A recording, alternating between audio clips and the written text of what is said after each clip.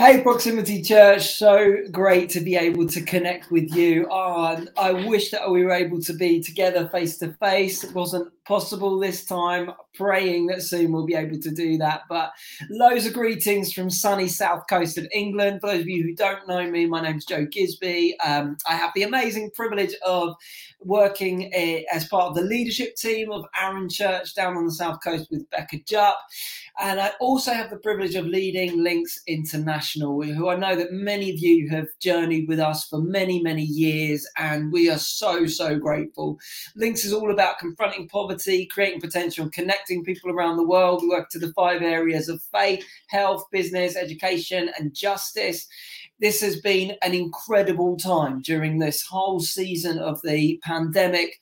We've seen the issues around the world ramped up beyond anything that we could have imagined. It's just accentuated all of the issues that our partners face with regards to poverty, healthcare, all of the things that that's our bread and butter that we get involved in, has really been hit by this time. And as an organisation, we've responded in all kinds of different ways, from providing food and aid and relief to hundreds of thousands of families, PPE, equipment and sensitisation to help people avoid getting COVID in the first place.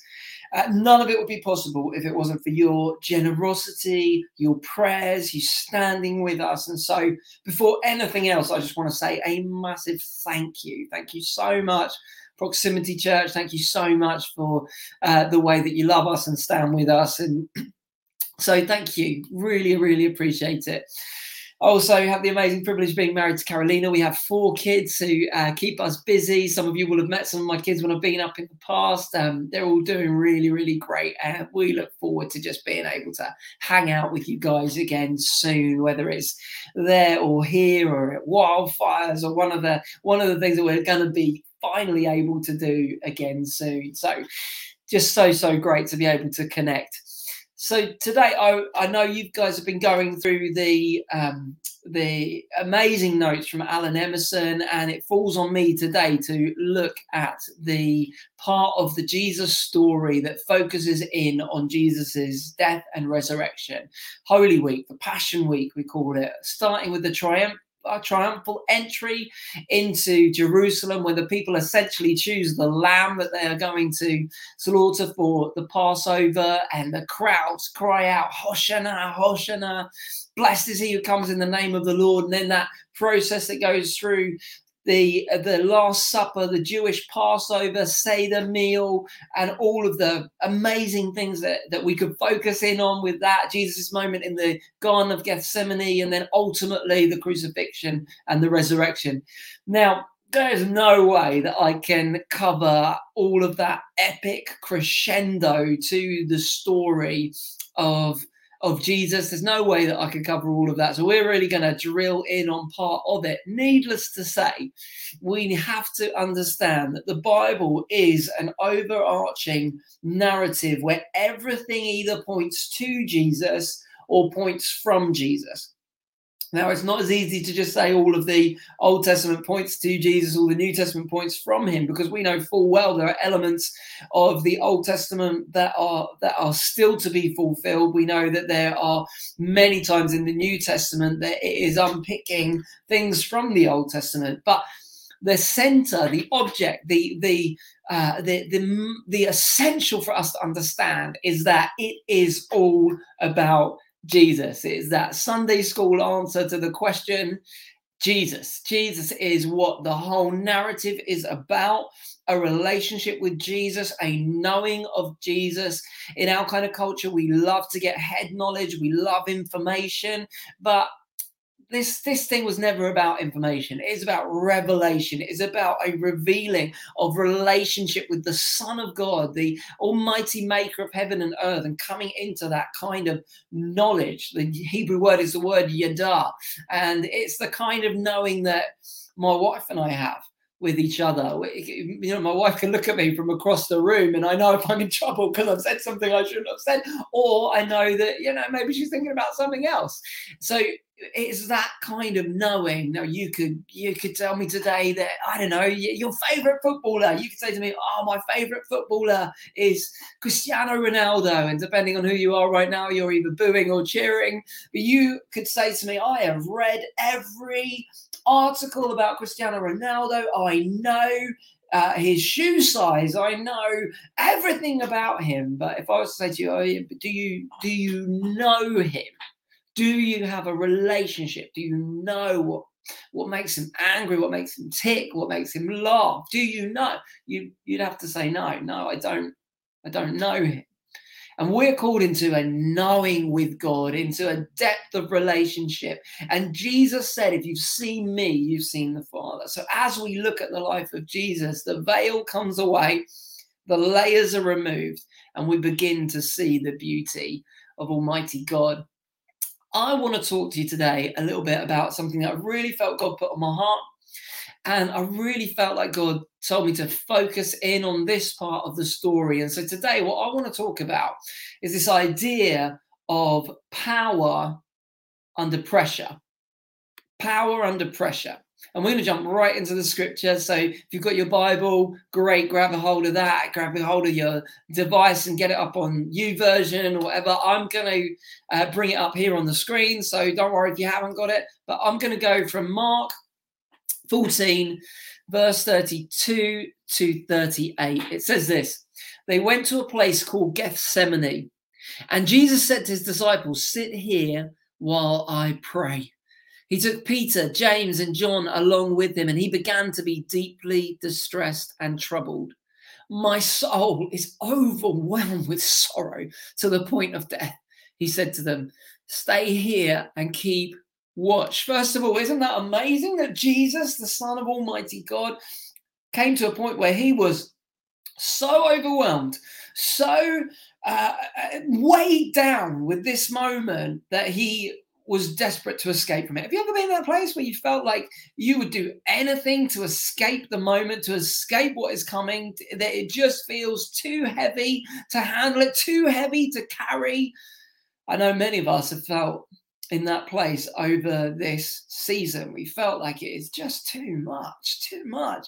And Jesus is pouring his soul out to his Father. And we're getting a glimpse into the humanity of Jesus. He wasn't free from all of those things that we feel. He still felt that. In fact, the Bible says that he was tempted in every way as we are tempted, and yet he didn't succumb to sin. But that didn't make it easy. It wasn't a walk in the park for Jesus. And this is a moment where we see just how heavy it got at times. He goes on and he says, it says, going a little further, he fell to the ground and he prayed that if possible, the hour might pass from him. Abba, Dad, Father, he said, everything is possible for you. Take this cup from me, yet not what I will, but what you will. Then he returned to his disciples and he found them sleeping. Simon, he said to Peter, are you asleep? Can you watch for 1 hour? Watch and pray so that you will not fall into temptation. The spirit is willing, but the flesh is weak. Power of pressure. The power of pressure. Lord God, we just come before you right now. We come before your word. We ask you, God, that you would open up our hearts. Jesus, we believe that your word has the power to divide between soul and spirit, but between that place of our mind, our will, our emotions, and the spirit place where life really comes from. God, we ask that you would cut right into the middle. You search out the thoughts and the intents of our hearts. God, we believe that your power, the entrance of your word brings light. We believe that you confirm your word with signs and wonders following. We believe that when your word comes on the scene, you bring healing, you bring deliverance, you bring restoration. So God, I pray that you would put me on like a coat and that you would silence what's my words, what's just from me, so that you can speak. Word of God, here we are. Give us ears to hear and eyes to see what your spirit would have to say to us in Jesus' name. Amen. Pressure. This has been a time of so much pressure. How do you handle Pressure is my question before anything else. I mean, as a leader, and I know for many of you, there are all kinds of things that pile the pressure on. Goodness me, kids clubs, school, all of the pressure that came from homeschooling.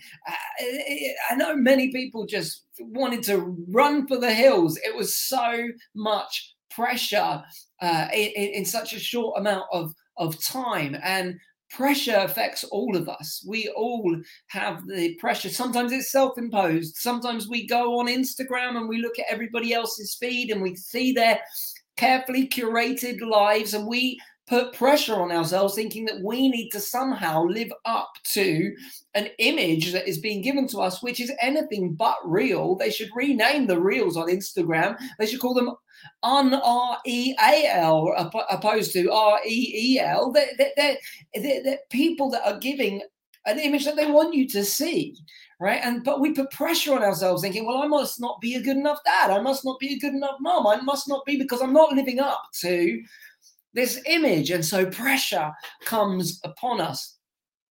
I decided really early on in my walk with Jesus, and as a leader of a church and as a leader of an organization, that I didn't want to just start well. I want to finish well. I want to get to the end of the race, and I want to know that I, like Paul says, that I have fought the good fight. I have ran the race, and know that I've given my all. I don't want to just start out well. I don't want to shoot out of the stall and lose my energy, because how many of you know this is a marathon? It isn't a sprint. And tragically, we see so many lives that have crashed and burned because of a lack of pacing and a lack of ability to be able to stay firm in what they believe, and to ensure that the bases are covered, to make sure that we're not opening ourselves up to vulnerability and the schemes of the enemy. I want to end my days more in love with my wife than ever, faithful as a dad, encouraging and lifting his kids up to go on beyond anything that I could do, seeing my church and links and all of the things that I have the privilege of being involved in going much further than I could ever carry them in my own strength. And so I need to manage the pressure. And so I'm always like, I'm always asking people, what is the secret? How have you done it? Particularly when I find people who have got to the end of their lives and they are still burning brightly for Jesus. They're still on fire. They are still they're still faithful to their families. And I have a number of really great heroes in my life that I have the privilege of being able to talk to them about those kind of things. And I remember talking to one of my heroes and saying, how do you make sure that you keep yourself in that place? And he said to me, oh, you have to make sure that you play a lot. And I thought he had misspoken, or I'd misheard. And I said, do you mean pray a lot? It's like kind of like, well, that's the obvious answer, right? We just pray more, then everything's going to be great. But he said, no, I meant play. Make sure that if you've come home from a heavy meeting, or if it's been difficult, play with your kids. Play, find time for the things that cause joy to come up in your spirit. The joy of the Lord is our strength. Joy, when joy comes, everything else that seems so heavy and seems so burdensome suddenly kind of like loosens up. And I have 4 amazing kids. I love them. Luca, Eliana, Zion, and Seb are so much fun. There's never a dull moment. They bring so much laughter into our household. But with 3 boys, you can imagine, they are like a whirlwind of energy. They love to wrestle. Often they love to wrestle with each other, which often ends in tears. So I'm often saying to them, don't wrestle with each other. You can wrestle with me. And so we have great times wrestling and just letting them kind of use up their energy on bringing me down and like pinning me down and all of those kind of things. Now, Luca now is just about as tall as me. He's slightly off. He likes to think he's as tall as me. It's definitely not going to be very long. And bless him, he's strong. I can't do what I used to do to him when he was younger. But I did say to him the other day, I was like, Luca, no matter how big and strong you get, no matter what happens, you're never going to be able to beat me. It was like, how so, Dad? And I was like, because I know what your pressure points are. I know exactly how to get you. Luca is extremely ticklish. I only have to kind of like come close to the back of his neck and he will fall to pieces. So there's pressure points that we can go to, and sometimes I'll be wrestling with him or doing something and he'll be like, that no, you can't, don't tickle me, that's not fair, that's cheating. And he'll sometimes say to me, how much pressure are you going to put on? And I remember him saying that one time and thinking, oh my goodness, wouldn't we love to be able to say to God sometimes, how much pressure are you going to put on me? How much pressure is going to come in this particular season, in this particular moment?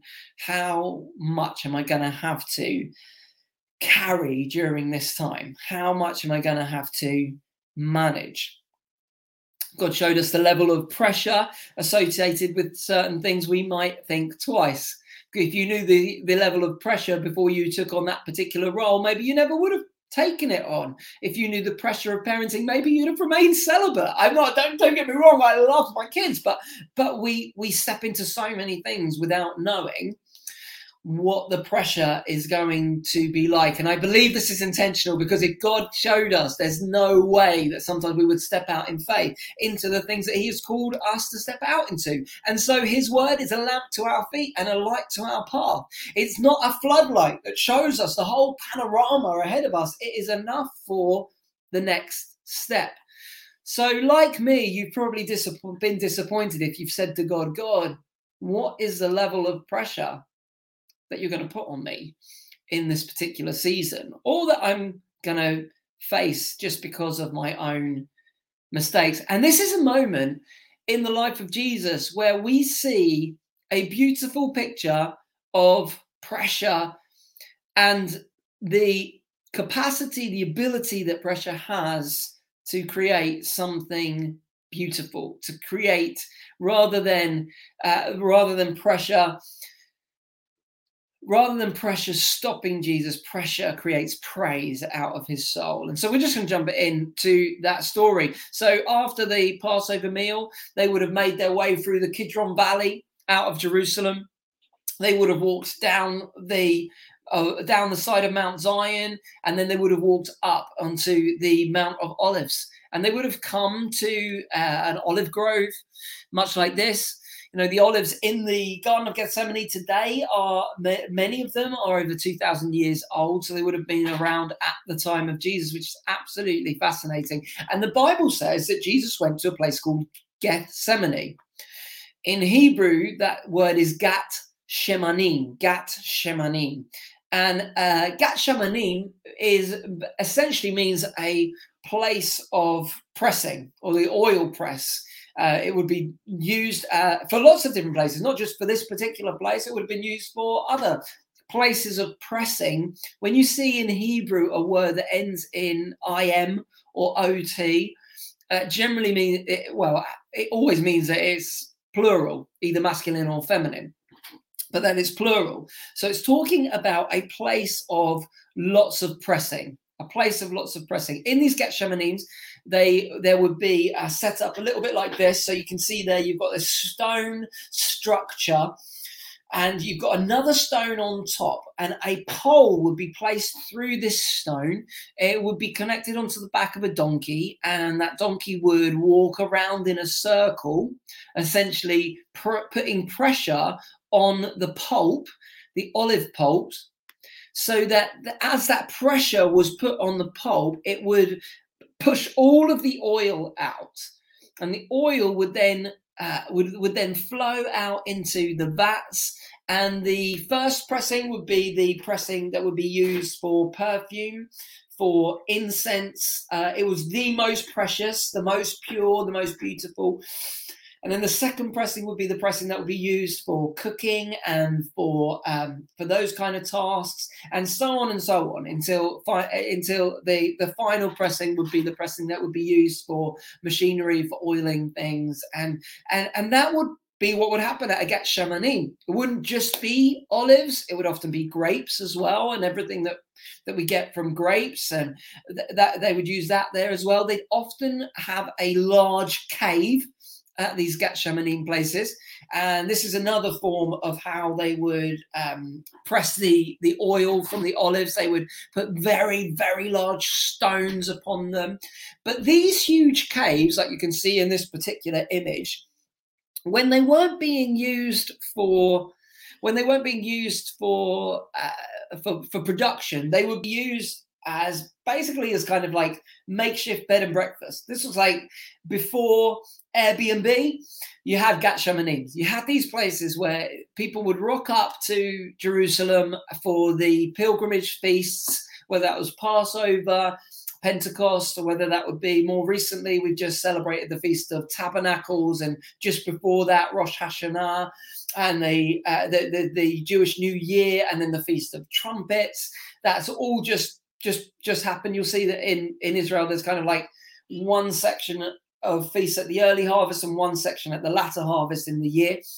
And the city would be flooded during these times with pilgrims from all over the Roman world. In fact, Josephus says that at the time of Pentecost or at the time of Passover, the city could swell to around 1 million inhabitants. Now, whether that is exaggerated or not, needless to say, the city would be overflowing with people during this time. And so these places would become these kind of like hotel rooms. And so the disciples have had this incredible Passover meal. They've drunk a lot of wine. You drink 4 glasses of wine throughout the Passover meal, and they're all massively significant. We don't have time to go into the details, but they would have drunk a lot of wine. They were tired. They were heavy. Orthodox Jewish people, even today, will then pray throughout the night. It's one of the few nights in the year when they'll do that 24/7 prayer room through the night. And they're heavy, and they go out to this place, and Jesus is feeling the weight of what he knows is about to come, and he says to them, watch and pray with me. Will you pray with me? Will you step into this place with me? It's absolutely fascinating, because the word for what happens with Jesus in this moment is the word agonizo. And agonizo means to enter into combat, to step into a place of battle. When we pray, we are not just speaking into the atmosphere. We're not just lifting up words into the ether. We are going to battle. The scriptures say that the angels of God, in Psalm 103, it says that the heavenly host listen and obey the voice of his word. When we put God's word in our mouths and when we pray it back to him, I believe that the armies of heaven go into operation on our behalf and on behalf. If we could just glimpse it for a moment, we would be absolutely amazed to see what is happening as a result of the prayers that we pray. We are going into battle. It is an act of spiritual warfare when we choose to praise God, when we choose to lift up our voice to him. The scriptures say that when God arises, his enemies are scattered before him. When we lift up the name of Jesus, it draws mankind to him. When we pray, we are at war. And Jesus understood this in this moment. The Bible says that the pressure came upon him in this incredibly pictorial Jewish way precisely at the olive press, this place where olives would be pressed for the substance of what is within them, so that what is within could come out. Pressure needed to be applied. Pressure needed to come upon it. We often don't recognize the pressure that comes with privilege. We often want something, but we are never ready for the pressure that will come with that. And, great power does bring great responsibility, like Peter Parker let us know, but great responsibility also brings really great pressure. Great pressure comes upon us. And here we see Jesus in the midst of a garden dealing with this pressure. He's facing this inescapable pressure. Do you feel that pressure right now?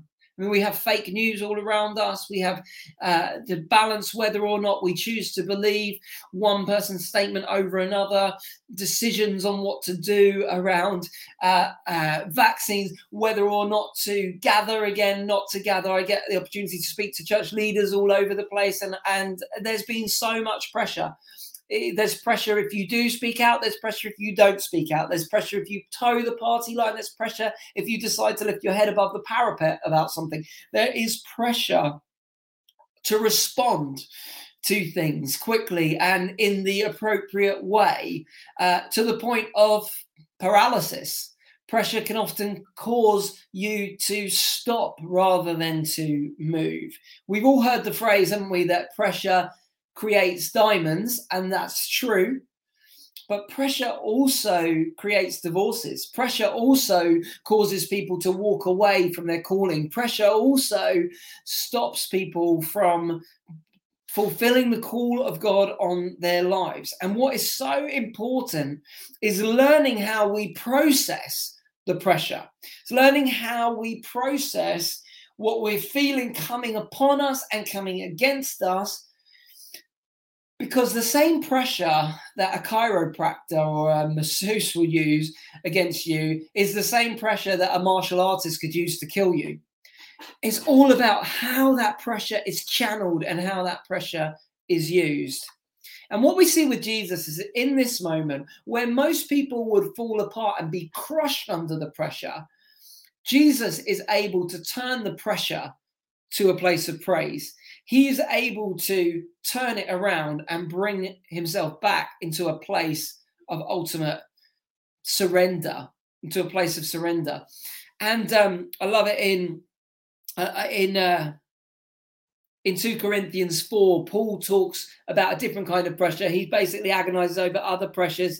He says that he talks about being in a place of absolute despair, in a place of like not being able to carry on. The great apostle Paul, he talks about coming to him in fear and trembling. He uses his word phobos and tromos. These Greek words are talking about where we get the word phobia. Essentially, the root of it means to be paralyzed, and trauma. We get the word trauma from that. And he's feeling all of this pressure.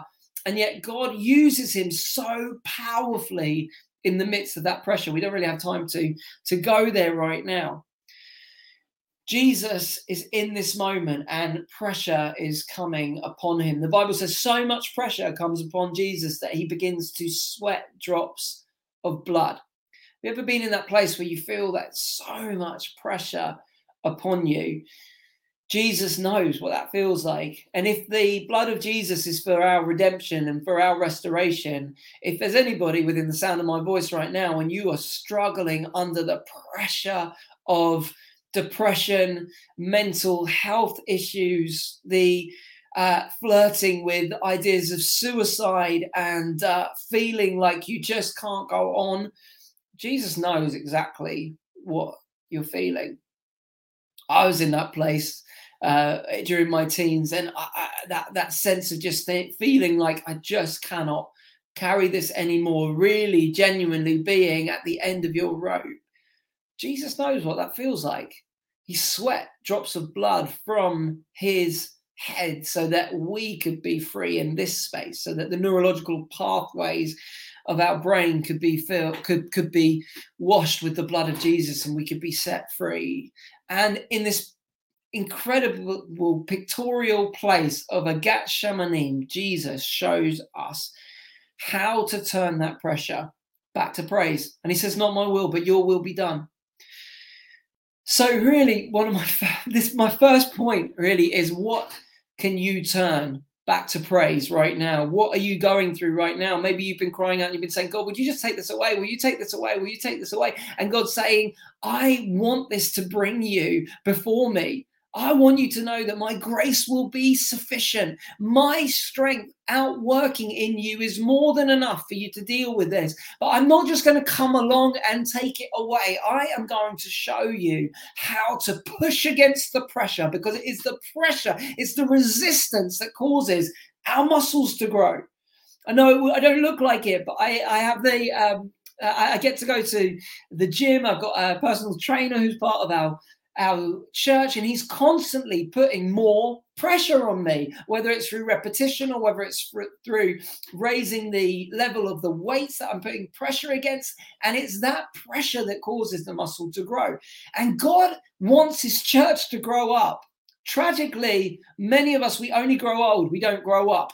And God wants us to grow up into what he has for us. He wants us to step into that place. And real power flows from obedience. Real power in our lives flows from a place of surrender. And Jesus says, not my will, but your will be done. And I love that when he refers to his Father, God, during this moment, he uses the term Abba.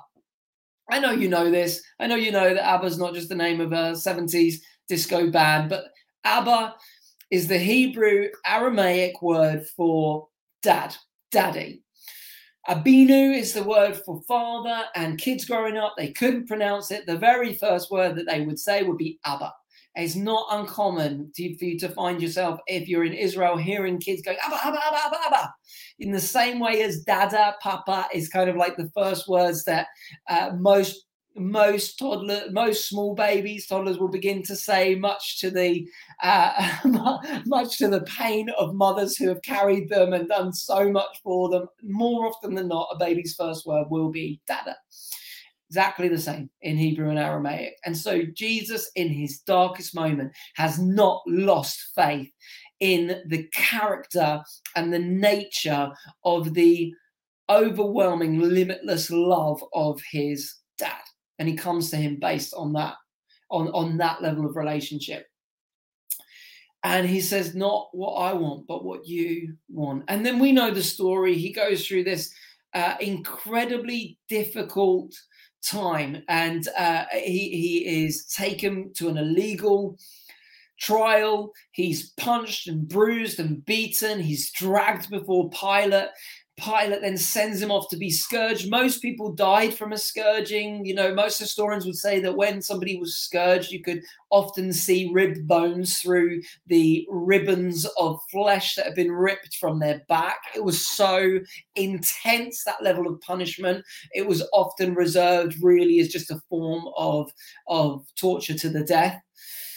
Jesus faced that scourging, and then he's forced to carry a cross, and he's marched through the streets, and he's spat on, and he's ridiculed. This is Jesus in his glory. This is Jesus facing, and he knew that all of this was coming. And then we see this incredible moment, and he falls, and Simon of Cyrene, this man from North Africa, is brought alongside and is forced to carry the cross with Jesus. And what an incredible picture that is, the innocent carrying the sins of the world alongside a guilty man who believes that he is innocent, trying to help a man that he believes is guilty and has been condemned. And I find it fascinating that the God of all of the world, the maker of heaven and earth, would stoop to the level of saying, I want you to help me carry the burden. I want you, Simon. I will acquiesce to needing you. There are so many things that, although God is omnipotent, all powerful, able to do, he chooses to relinquish that, not responsibility, but relinquish his power to be able to do that, because he wants to do it in communion with us. To the point of allowing himself to be born of the Virgin Mary, allowing himself to need the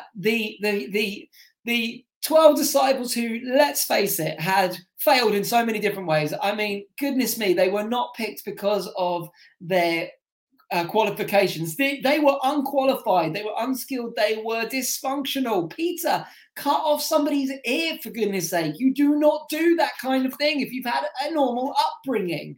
These were people who had never made the grade, and yet Jesus chose them. And that gives me so much hope, because it means that he can choose me, he can choose you. And he chose Simon in this crescendo moment. And Simon carried the cross with Jesus. And you know what? You are called to carry the cross with Jesus. I am called to carry the cross with Jesus. That weight that was on his shoulders, that cut into his back, that had been torn for the sins and the sickness of this world. By his stripes we've been healed. That weight that came on Jesus, in one level, comes on us as well. It falls on us to carry his mission and to step out into the here and now, to stand up for justice, to speak out for those that don't have a voice to speak out. It falls on us to come alongside Jesus and grab a hold of that rugged cross and keep walking and keep moving and keep going forward. And I believe that God's calling us in his church to step into that place again and to step into this cultural moment, this moment, and say, yeah, Jesus, I'll carry you across. The call that Jesus gave to his disciples, saying, take up your cross daily and follow me, is still just as true for us. We love the promises. We love the idea that we can walk in the miraculous, and I believe in that 100%. But those promises are made to disciples. Those promises, the promise of Pentecost came after Gethsemane, came after the cross. The promise of the filling of the Holy Spirit comes when we surrender, lay down our lives so that we can find our lives, so that we can say, like Paul said, it is no longer I who live, but Christ lives in me. The life that I live by faith in the Son of God who loved me and gave himself for me. That's the kind of church that God is looking for, a surrendered church, a church that can turn the pressure back to praise, a church that can allow that pressure to bring us to our knees, not to cause us to run in the other direction, but that brings us to our knees, and that brings us to that place of surrender. It's been said many times before, but fire falls on sacrifice. We're called to be living sacrifices. Romans 12:1-2 says that we are called to be living sacrifices. And when we crawl up onto the altar, that's when the fire falls. If you want your life to be filled with the fire of God, we need to step into that place of surrender. I love the stories of revival. Evan Roberts got to the point where he was so surrendered to the will of God that he had lost the desire to eat or drink. That that prayer to him had become as real and as normal as the very breath that was entering and leaving his lungs. And as a result of that prayer, that level of surrender, we know the story in 1904.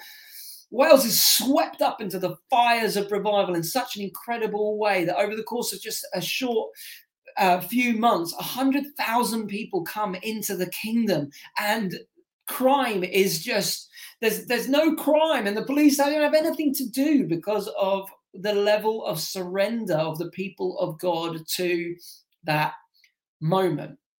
But it all began with pressure. It all began with disappointment. It all began with that moment of, I just don't know if I can carry on, but not my will, but your will be done. And then it moved from there to a place of saying, yeah, I will carry the cross. And that as that happens, the next thing that we notice is that Jesus nailed to the cross, his blood dripping into the cursed dust to bring redemption to the world itself. All creation is groaning and longing for us to step into the revelation of this so that we begin to lay claim to this world and begin to see the world itself healed, begin to see geography healed, ecology healed, begin to see the earth itself come into the place where it will be covered with the glory of the Lord like the waters cover the sea. Jesus' blood dripping into that dust and offering up his spirit. He says it's finished. And then in that moment, the scriptures say this in John 19:34, one of the soldiers pierced Jesus' side with a spear, and it brought a sudden flow of blood and water. Now, the medical professionals will tell us that that was because Jesus' heart had exploded within him, and that was what was separating out, causing the blood to congeal and separating the water and the blood apart. Now, there's prophecies in the Old Testament that say that not one of Jesus' bones would be broken, and the reason why the soldier pierces Jesus' side is because so that his knees wouldn't be broken, that would have caused death to come straight away on the cross, because his lungs would have collapsed under the weight.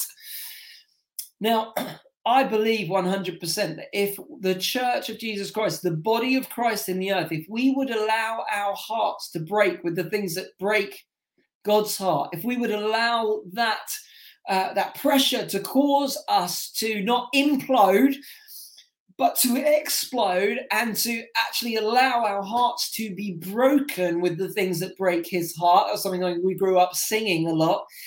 If we were to allow that to happen, I believe there would be far fewer fractures and broken bones within the body of Christ.